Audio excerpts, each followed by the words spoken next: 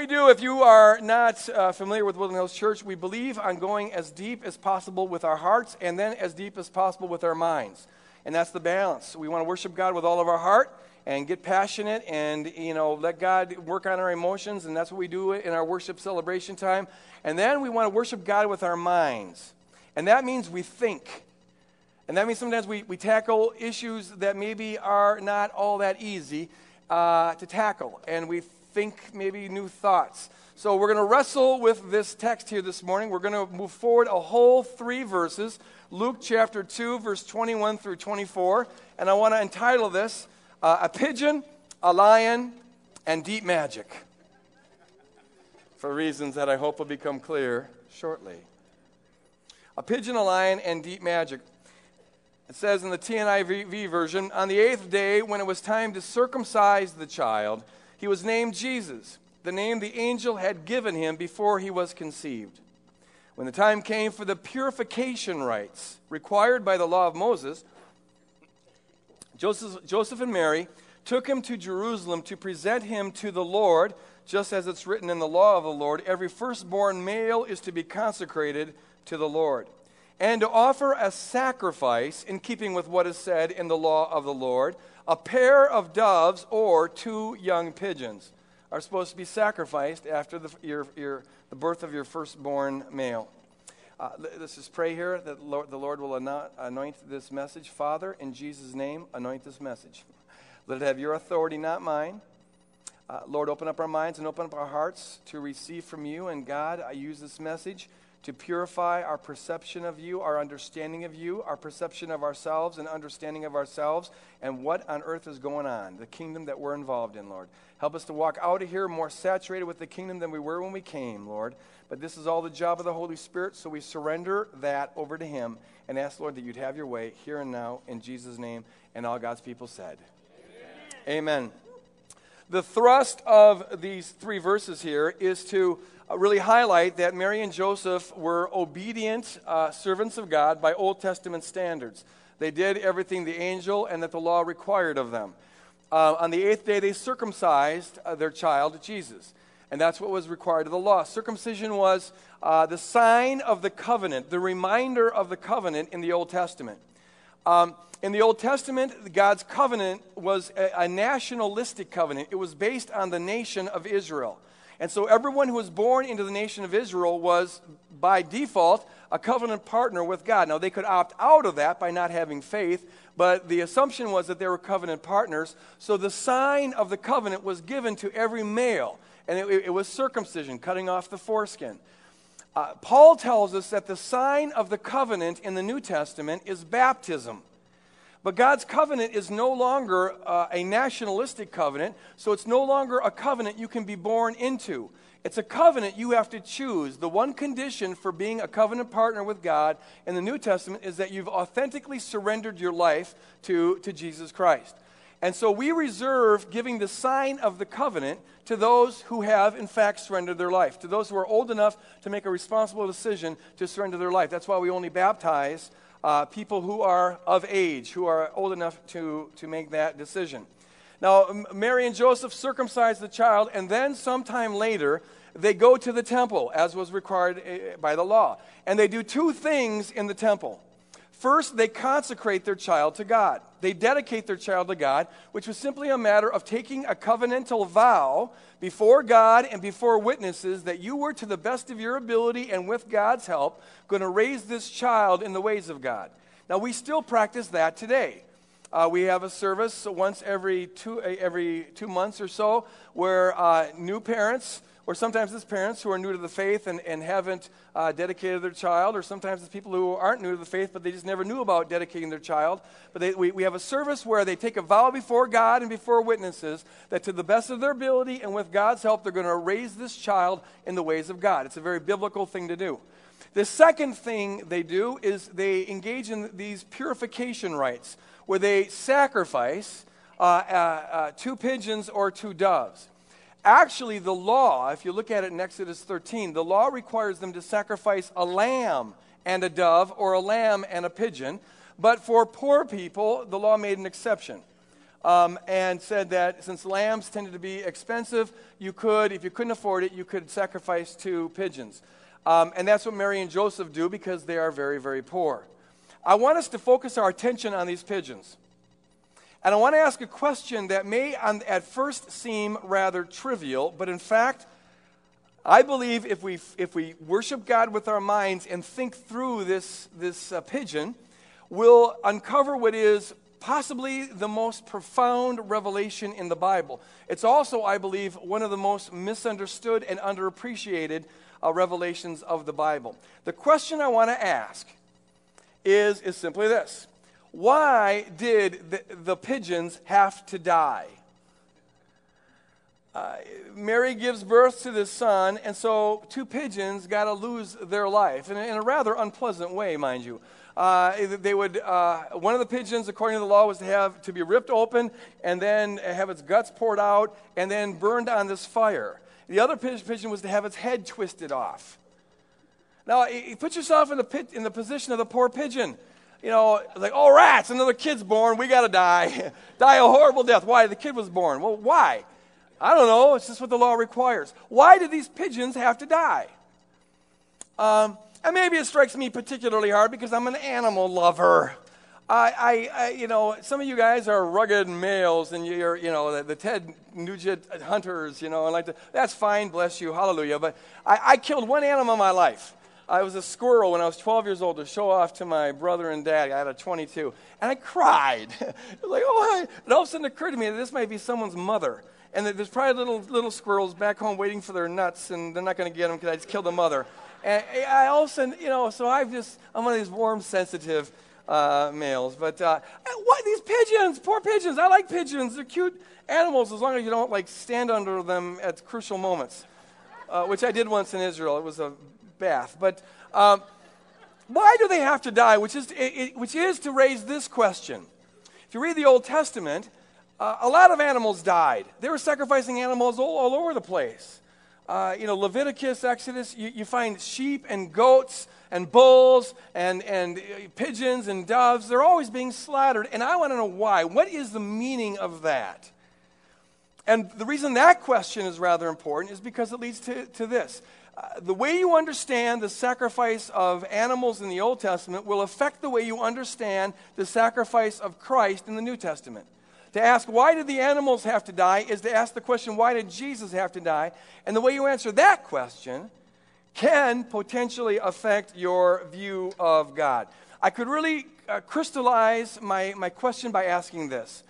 Why does the Bible say in Hebrews chapter 9 that without the shedding of blood there is no remission of sins? What does that mean? That's what we're chewing on here this morning. Now, the standard answer today, it's not the standard answer given throughout history.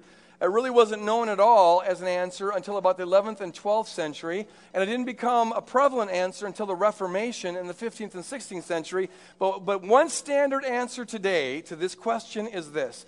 The animals in the Old Testament and Jesus Christ in the New Testament had to die to appease the wrath of God. The idea here is that God's vengeance burns towards sinners because they justly have offended his righteousness and his holiness, and his wrath burns towards them. And so the only way that we can avoid receiving the eternal hot wrath of God is for animals to be sacrificed in the New Testament and for Jesus to be sacrificed, or animals to be sacrificed in the Old Testament and Jesus to be sacrificed in the New Testament. The idea is that the animals, as it were, deflect the wrath of God away from us and onto themselves, and Jesus deflects or absorbs the wrath of God upon himself away from ourselves, on himself away from ourselves. And with this understanding, all of the substitutionary language you find in the Bible, language like he died as our substitute, he died in our place, he was wounded for our transgressions, all of that beautiful language, what it is interpreted to mean is Jesus received the punishment from the Father that we deserved. He absorbed the Father's wrath. God's wrath burned against Jesus in the New Testament and against animals in the Old Testament, and that's why they had to die. Now, we want to have an environment here. We've tried to cultivate an environment at Woodland Hills Church where it's okay to ask questions. And in fact, I believe that sometimes when you have questions about things, if you wrestle with it and probe it, my experience has been that some of the most profound things in the Bible are only discovered by working at it, by wrestling with it, and I think this is a prime case in point. I want to be honest with you here. I've had a covenant that I'm going to be honest with the people and be real with whatever questions I've got. And to be real with you is to say this. I don't get that. I have never really understood that. Now, some people think, well, you just think too much. Can't you just accept some things? And it's probably true. I'm a little obsessive-compulsive in the thought category. But as I said, sometimes the best nuggets in the Bible come because you wrestle with questions. Here's my questions. How does killing a pigeon solve anything? If I'm guilty, then how does killing a pigeon make me less guilty? Now, some would say, well, no, the pigeon becomes guilty. So some of my guilt is transferred to the pigeon, and so the pigeon dies in my place. But is guilt the kind of thing that can be transferred? I did something wrong, and now the pigeon is guilty for it. That's just unusual. And if the pigeon really is guilty, does God really hate the pigeon? The pigeon drives me nuts, slaughter the thing. Is that what's really going on? And if that is what's really going on, then I've got some other questions. For example, why sometimes do animals have to die when there isn't a sin committed? For example, in the case of the passage we're dealing with right here, two pigeons die, but Mary didn't sin, did she? I mean, for crying out loud, she gave birth to Jesus, and God's the one who put the child in her, and this child is the Son of God. How can the wrath of God be burning against Mary for giving birth to the Christ child? Whatever else is going on with this sacrifice, it doesn't seem like it was appeasing the wrath of God. Related questions are these. Why is it that sometimes in the Old Testament, some sins don't require any sacrifice? Some sins only require a food sacrifice, a grain offering. But if the purpose of sacrifice was to appease the wrath of God, and the wrath of God can only be satisfied with a kill, then how could a food sacrifice ever compensate for that? In fact, in many cases, if you look at Leviticus 15, for example, even with sins where a blood sacrifice is required, if you're too poor to afford the animal, you can just offer up some food. But if blood is necessary to appease the wrath of God, how can those exceptions be made? Here's another question that has driven me crazy. If God has to have a kill to appease his wrath, then does God ever really forgive? I'm just thinking out loud here. If God always gets his due, his holiness has been offended, his righteousness has been offended, and there must be payment. If God always gets payment, then does he ever really forgive? Because forgiveness is about releasing a debt, right? Releasing a debt. But if God always gets paid, then he never really releases the debt. If I owe Bill $20 and Bill can't pay, so my rage is burning towards Bill, so John comes along and says, hey, don't kill Bill, here's your $20. Well, I didn't really forgive anybody. True, Bill is off the hook, but I got my pay. And so does God really ever forgive anyone? Another way of asking this, am I driving you crazy yet? Another way of asking the question is to say this. Is there really something fundamentally wrong if God's wrath doesn't get vented on someone or something or other? The way it's sometimes spoken of is like there's be something fundamentally wrong with the universe if God's wrath didn't get vented. God has to express his wrath. Now, a part of me wonders if that isn't, dysfunctional. Okay, here's the picture I get. Here's the picture I get. I remember my dad one time, my mom and dad were always fighting. Remember that, Debbie? They threw dishes. It was an unpleasant warfare marriage. And one time I remember this. You might remember, my sister's up here, so you might remember this. They're in the living room, and they're just, my dad was hot. Oh, he was so mad. I think he wanted to kill my stepmother. Most of the time, but this time in particular. Now, fortunately, he didn't do it. But he's so mad, he wanted to strangle her. So what he did is, do you remember that fat cat? Where's Debbie? That big fat cat we had? Well, he turns around. My dad hated this cat. And he's not going to take it out on my stepmother. He's going to take it on the cat. He turns around, sees the cat, and whoosh, a drop punt. And the cat's up through the air. Okay, now here's the thing. Was my father reflecting a little bit of the image of God when he did that? I'm just thinking. You know, my stepmother didn't get it, but the cat got it. I'm just asking questions out loud. Here's what I'm really concerned with. Okay, this is kind of deep theological stuff, perhaps, and you can think whatever theological thoughts you want. But what I'm really concerned with is our picture of God. How does this affect your picture of God? Because it can have some negative repercussions on your picture of God. And as I've said over and over again here, your real representation of God is going to determine the quality of your life and the quality of your relationship with God and the quality of you as a kingdom servant. So your picture of God is so important, and I worry that this kind of language, this kind of thinking, can affect our picture of God. I remember hearing a sermon when I was a relatively new Christian, and the preacher was saying, Jesus is the dam that holds back the wrath of God. Jesus is the dam that holds back the flood of God's wrath towards humanity. So here's humanity down here, and there's a big giant dam there, and it's like the father is just like, I get a picture of like a referee breaking up a fight, and the one guy's saying, I'll kill him, and the ref's saying, no, don't do it. Well, here's Jesus, the father's like saying, my wrath burns, I got to express my wrath, and Jesus is saying, don't do it, take me instead, kill me instead. And I remember thinking to myself, okay, wait. I'm really glad Jesus is there. But I'm not so sure about the Father. The Father is burning with rage towards me, and Jesus is there not to reveal the love of the Father, but rather to hold back the wrath of the Father, or to satiate, to appease the wrath of the Father. And what that can do, it doesn't have to do this, but it can create a sort of dualistic view of God, where Jesus becomes part of the revelation of God, but not the whole revelation of God. Jesus reveals sort of God's nice side, but he's also got this wrathful side. And that explains why, for the last 400 years in particular, there's been a lot of people, moi included, who have had this sort of love for Jesus, but the Father is just sort of, I might just be the cat that gets kicked, if he's having a bad day or something. There's a mistrust. It comes out in some theology. John Calvin, for example, said that Jesus was the revelation of God, but there's this hidden side of God, this dark side of God, this abysmal side of God. He even called it the center where God makes a horrible decree. It was terrible, a terrible side of God, where God, even though he reveals himself as being loving in Jesus, that's not the whole story, because there's also this raging Father back here, and the Father decrees from all eternity, before the world ever begins, that the majority of people will suffer in eternal nightmarish hell.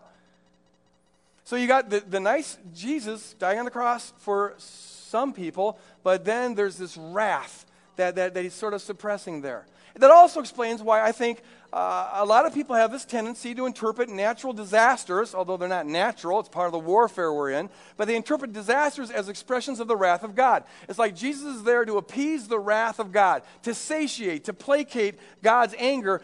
He's the dam, but there's leaks in the dam.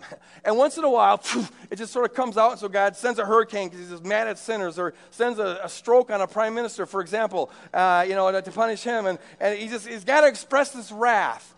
There's a lot of questions about this that have led me to wonder, is that really a biblical teaching? Let's have another look at it. Let's chew on this. We may end up saying, yeah, that's just the way it is, and live with it. But maybe there's an alternative way of understanding this. And this is what I want to present to you this morning. I want us to chew on this. A different way of understanding why the pigeon had to die, why Christ had to die, and that can affect our view of God. Now, to express this alternative way of understanding why the pigeon had to die, I want to turn to The Lion, the Witch, and the Wardrobe. C.S. Lewis's Lion, the Witch, and the Wardrobe in his Chronicles of Narnia series. How many of you have either read the book or seen the movie? A good percentage of people. If you haven't read the book or seen the movie or even read the whole series, I recommend you doing it. It is a masterpiece. Well, here's the story. And we couldn't get film clips, but we did get some audio, because it's still out in theaters, but we did get some audio tapes of the book, so we're going to play a few of these. But here's the story. As most of you know, the kids discover Narnia, or at least Lucy and Edmund discover Narnia, and Edmund then encounters the witch, and Edmund, because he wants to be above his siblings, and because he's addicted to this magical taffy, he betrays his two sisters and his brother. He turns them over, as it were, to the wicked witch. As the witch represents sort of the devil. because he gives in to the witch's deception, he becomes a slave of the witch. He's condemned under the witch's power. But Aslan, who is the loving, powerful Christ figure in the Chronicles of Narnia, he's able to send his army and rescue Edmund from the witch. Now, when that happens, the witch makes her way to Aslan's camp, where Edmund resides. And then they have a very interesting conversation. Listen to what the witch says to Aslan here. You, at least, know the magic which the Emperor put into Narnia at the very beginning. You know that every traitor belongs to me as my lawful prey, and that for every treachery, I have a right to a kill. Oh, so that's how you came to imagine yourself a queen, eh? Because you were the Emperor's hangman, I see. Peace, Beaver. Yes, certainly. And so, that human creature is mine. His life is forfeit to me. His blood is my property. All right. Here's what's going on. There is in Narnia, as there is in the real world, deep magic. It's magic that was put in place by the Emperor. It is the moral order of the universe. It holds Narnia together, just like the moral order of the universe holds the creation together. If it's not obeyed, the witch reminds Aslan, Narnia will fall apart. The magic reflects the holy and just character of the Emperor, who is God the Father. The magic, the moral order of Narnia stipulates that, to use biblical language, the wages of sin is death, Romans chapter 6. It stipulates that all traitors forfeit their life to the witch, the cosmic hangman, if you will, or hangwoman, the devil. Now, Aslan loves Edmund. Aslan forgives Edmund. Aslan wants to protect Edmund. But Aslan can't simply wave aside the just requirements of deep magic. So what he does, surprisingly enough, is he offers himself up to the witch in Edmund's place. And the witch, seeing that Aslan is a far greater prize than the snivelly Edmund, and the witch believing that if she can kill Aslan, she'll be able to reign over Narnia without opposition, she accepts Aslan's offer. Aslan will die in Edmund's place. Aslan sneaks away that night, though Lucy and Susan follow him from a distance.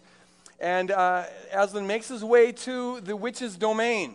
And there her minions, the demonic creatures that serve her, they torment Aslan, they mock Aslan, and then the witch slays Aslan on the stone tablet. The stone tablet represents sort of the seat of justice in the universe, where the just requirements of the deep magic of Narnia are satisfied. Lucy and Susan look on with absolute horror because they don't know what's going on as they see Aslan killed. The witch and her minions finally leave the scene, and Lucy and Susan go and grieve over the slain Aslan, just as the Bible says the women did with regard to Jesus Christ. But then, and I don't mean to ruin the story for those who haven't read it yet or seen it yet, but I'm going to. Then there's a rumbling, an earthquake, just like in the Bible, and the stone tablet is broken in two, just like the Bible says the curtain was rent in two, and Aslan rises from the dead. And the girls are overjoyed. Someone goes, yay. The girls are overjoyed, but they're also bewildered. Like, what's going on? What does all this mean? And then Aslan responds to Lucy's question this way. Oh, Aslan. But what does it all mean? It means that though the witch knew the deep magic, there is a magic deeper still which she did not know. Her knowledge goes back only to the dawn of time.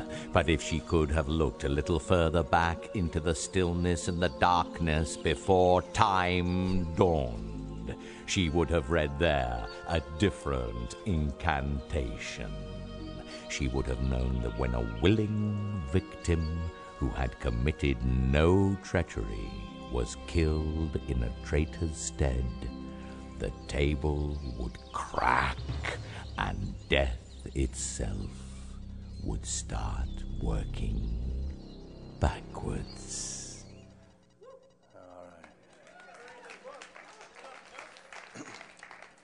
Now, why didn't God give me a voice like that?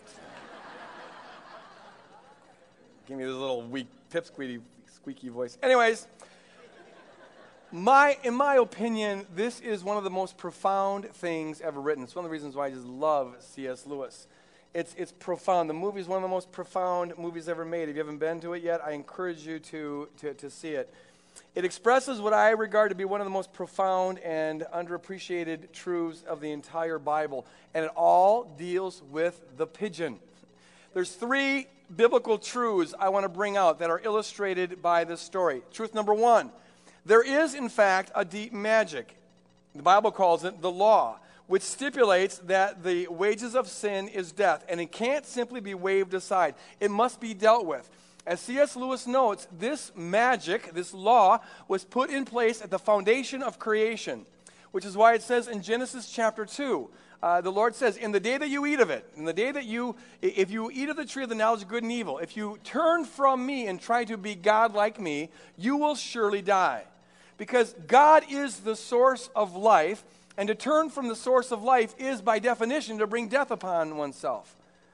This is the first meaning of the sacrificial pigeon. It's the meaning of all the Old Testament sacrifices. They're vivid ways of God expressing and reminding the Israelites of the truth that the wages of sin is death.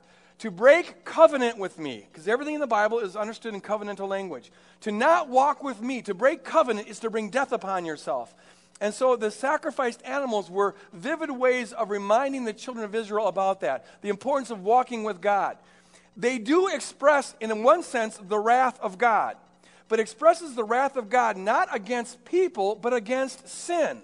God's rage burns towards sin because God's love burns towards sinners. And God knows that sin separates us from Him, which means that we die. And God doesn't want us to die.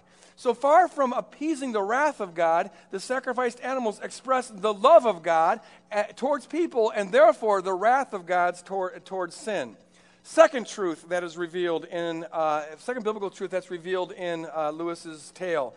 Sin not only brings death upon ourselves, but even more fundamentally, it brings death upon ourselves because it brings us under Satan's dominion. That's why the Bible says that whoever sins becomes a slave. When we sin, we forfeit our life, according to the moral order of the universe, which is good and just in and of itself. But we forfeit our lives. We become the prey of the enemy. Paul says in Romans 7 that the law is good and holy and just. There's nothing wrong with it. It reflects the character of God. But sin, and the power of sin, which is Satan, uses it against us. Because of the fall, we come under, now the devil uses the moral order of the universe, which is good in and of itself, to condemn us, because we put ourselves under her authority. This is what we need to see. It is the devil who uses the law against us. It is the devil, the Bible says, who is called the accuser. This is what he does. Revelations 12:10. His name means accuser, the one who stands against us, accusing us. The devil is if you've ever seen Les Miserables, he's the Inspector Javert of the universe. He is the one who demands a kill. It's not God who demands a kill. It's Satan who demands a kill. It is Satan who brings condemnation. It's Satan who brings guilt upon our heads. It's Satan who drives us into the ground, but all because we have volitionally and voluntarily turned from God and put ourselves under his authority. And were that the last word to be said, we would all go into eternity in a state of death. But thank God it's not the final word. There's a third truth that is revealed, biblical truth that is revealed in the Chronicles of Narnia, and it is this. While there is a deep magic, which is the moral order of the universe, there is, praise God, a deeper magic still. And it's about self-sacrificial love, as Aslan explains to Lucy. Self-sacrificial love is a deeper magic than the law. Before the law, before creation, before time as we know it, before anything was created, there was lodged in the deepest recesses of God's heart the deepest magic there is. It's the magic of unfathomable, unsurpassable, unimprovable, unconditional, undying, unwavering love. It is a love that is greater than the law, and therefore a love that is greater than guilt, and a love that is greater than condemnation, a love that is greater than the devil himself.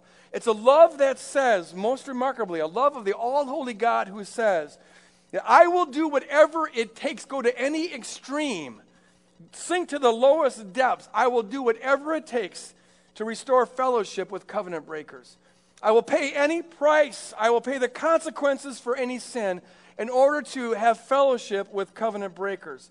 The deepest magic there is a love that is synonymous with God himself. It goes back before the dawn of time.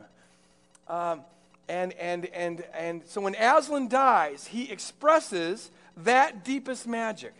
And it's expressing the deepest magic there is that frees Edmund. When he dies, Edmund is freed. The stone tablet of justice is broken. Edmund is set free. He's declared innocent and righteous. He's reconciled with Aslan. And the principalities and powers, the witch and her minions, are absolutely defeated. And I'm here to tell you this morning that is so biblical, it is not funny. Let me just give you a couple of passages that show how biblical this is. Colossians chapter 2, Paul says this.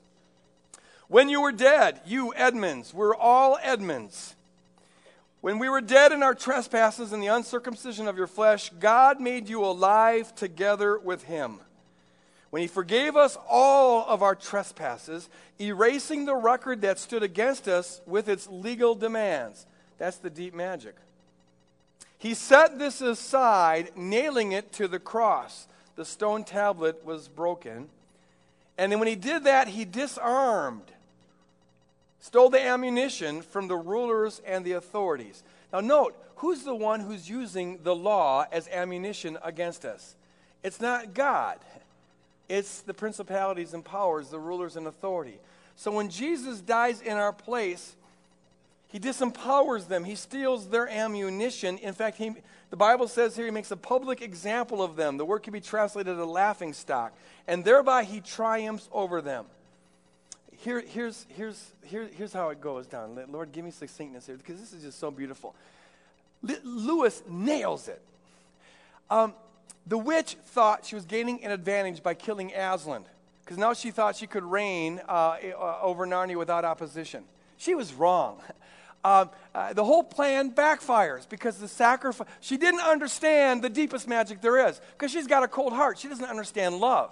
The devil and the demons, they understand law really, really good. They are the Inspector Chavettes of the cosmos, but they don't got a clue about love, and love is greater than the law. But see, they can't look back that far. They can't see that. And so they crucify, they kill Aslan, but thereby bring upon themselves their own defeat. This is so biblical. It says in Colossians chapter 2 that if the princes of this world, the rulers of this world, and that's the same word, archon, that Jesus uses when he describes the devil. If the rulers of this world had understood the wisdom of God, they would not have crucified the Lord of glory. See, they didn't understand the wisdom of God. They knew Jesus was the Lord of glory, but they didn't understand why he was here. They didn't get that. Why? Because when it comes to love, they're really stupid. They don't get love. They don't get love motivation. So they see the deep magic of the moral order, and they want to now use it in their favor, but they don't see that there's still a deeper magic. But when they orchestrate to kill Christ, they play into the Father's wisdom, they play into the Father's hand. And so Jesus dies, and when he dies, just like Aslan did, he satisfies the just requirement of deep magic. The stone tablet is broken, the condemnation is done, the curse is done, the slavery to the enemy is done. Everything the devil ever had on us is annihilated, it's done away, it's nailed to the cross. We are set free. We Edmonds are declared righteous and holy and spotless before him. The devil's got nothing on us anymore. And that manifestation of outrageous, unsurpassable, incomprehensible love, a love that is able to satisfy the law and set criminals free, that manifestation of love destroys the devil, destroys his minions, and frees Narnia once and for all. So we Edmonds and we Lucys and we Susans and we Peters can reign in Narnia, which was God's goal all along. Praise God. C.S. Lewis nails it. Okay, so wrap this up. Jesus died in our place. He died in our place. But he didn't do it to appease the wrath. Someone's got to die. He didn't do it to appease the wrath of the Father. He did it to express the love of the Father. Look at Jesus says, if you see me, you see the Father. John 14. If you see me, you see the Father. He doesn't say you see the good side of the Father. You see part of the Father. He says, why do you ask, show us the Father? If you see me, you see the Father. There's not a malicious, malevolent, vicious Father hiding somewhere in the background. No, I really am like this, he's saying. Jesus dies in our place, but not to appease the wrath of the Father, but to free us from the wrath of the devil. He is wounded for our transgressions. He's bruised for our iniquities. The chastisement of our peace was upon him, but it's not to placate the Father's wrath. It's to express the Father's love, express the Father's wrath towards sin as a way of expressing his love towards sinners in order to free us. So let's come back full circle and end with the pigeon. Why did the pigeon have to die? Well, the pigeon dies to, 1, express deep magic, and number 2, to express a still deeper magic. The sacrificed animals of the Old Testament, they are perpetual reminders that the wages of sin is death. Walk in covenant relationship with the one who is life itself. And so it wasn't just when people sinned, it was after the birth of a child. And all throughout Israel, there are these institutional reminders of how crucial it is that we walk with God. But the second thing is this. All of those Old Testament sacrifices point forward to a time. And when Mary offers up the sacrificed pigeons, they're pointing forward to a time, which in her case will be very shortly, a time when God himself will become the pigeon and will die in our place to free us from the condemnation we brought upon ourselves and from the slavery to the devil that we brought upon ourselves, and thereby defeat the devil himself. There's a deep magic, but there's a still deeper magic. And in the end, what the Lord is saying is that love always conquers evil and frees criminals to be reconciled to God. And it's the most beautiful, profound revelation in the entire Bible. And it's all right there in the pigeon. It's all there in the pigeon. I end with this question. We got to end here. But here's my question to you. First of all, there are some here who maybe you're not right with Aslan right now. Edmund could have ran back to the devil. He had to accept what Aslan did was really for him. Have you really accepted that what Jesus did on Calvary was for you personally?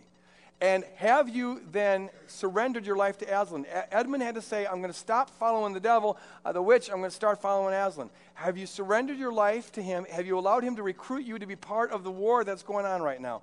If you haven't done that, I want to encourage you this service as we're dismissed to come up here to my right and your left. There'll be a person who would just love to explain to you how to get started in that walk. There's nothing magical, no magical formula, no genie you rub to become saved or something like that. There's a commitment you make in your heart, a vow that you take to get started in this. And so if you want to get some information about that, I encourage you to come forward up here, and this person would love to explain it to you. My second question is this. Do you really, really, really believe Jesus when he says, if you see me, you see the Father, period? Do you really believe that? Or is there any part of your mind that still has this, I ain't too sure about God the Father thing? Is there any part of you that sees maybe a polarity in God, a dark streak in God, a malevolent streak in God? There is wrath in God, but I want us to see that if God's wrath burns hot, it's because his love burns even hotter. You see? And if you look to Christ as your picture of God, that is your picture of God. Stop right there. Is that your picture of God? Because you will be as vibrant and as passionate and as kingdom-ized as your picture of God is Christ-centered. And I encourage you to root out all areas of your thinking that have been polluted by the enemy in terms of your picture of God.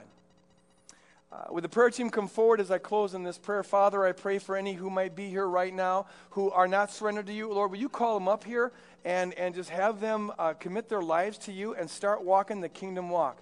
I thank you, Lord God, that you are, in fact, this is what is the final thing to be said about you. You are altogether lovely, altogether beautiful, altogether pure. You're altogether holy, Lord God. And we just thank you, we kingdom people, thank you for dying in our place and satisfying the just requirements of your own moral order, that we could be forgiven, that we could be set free, that we could live liberated lives, Lord God. Help us to walk out of here with that mindset, Lord God, with that heart, to do battle on your behalf, the battle of love, to spread the good news to our neighbors, our family, our workers, and every other person we come in contact with. In Jesus' name we pray, and all God's people said one last time. Amen. Amen. If you have any need whatsoever, you want to come forward for prayer, I encourage you to do that. These people will be glad to pray with you. God bless you guys. Go out and build the kingdom.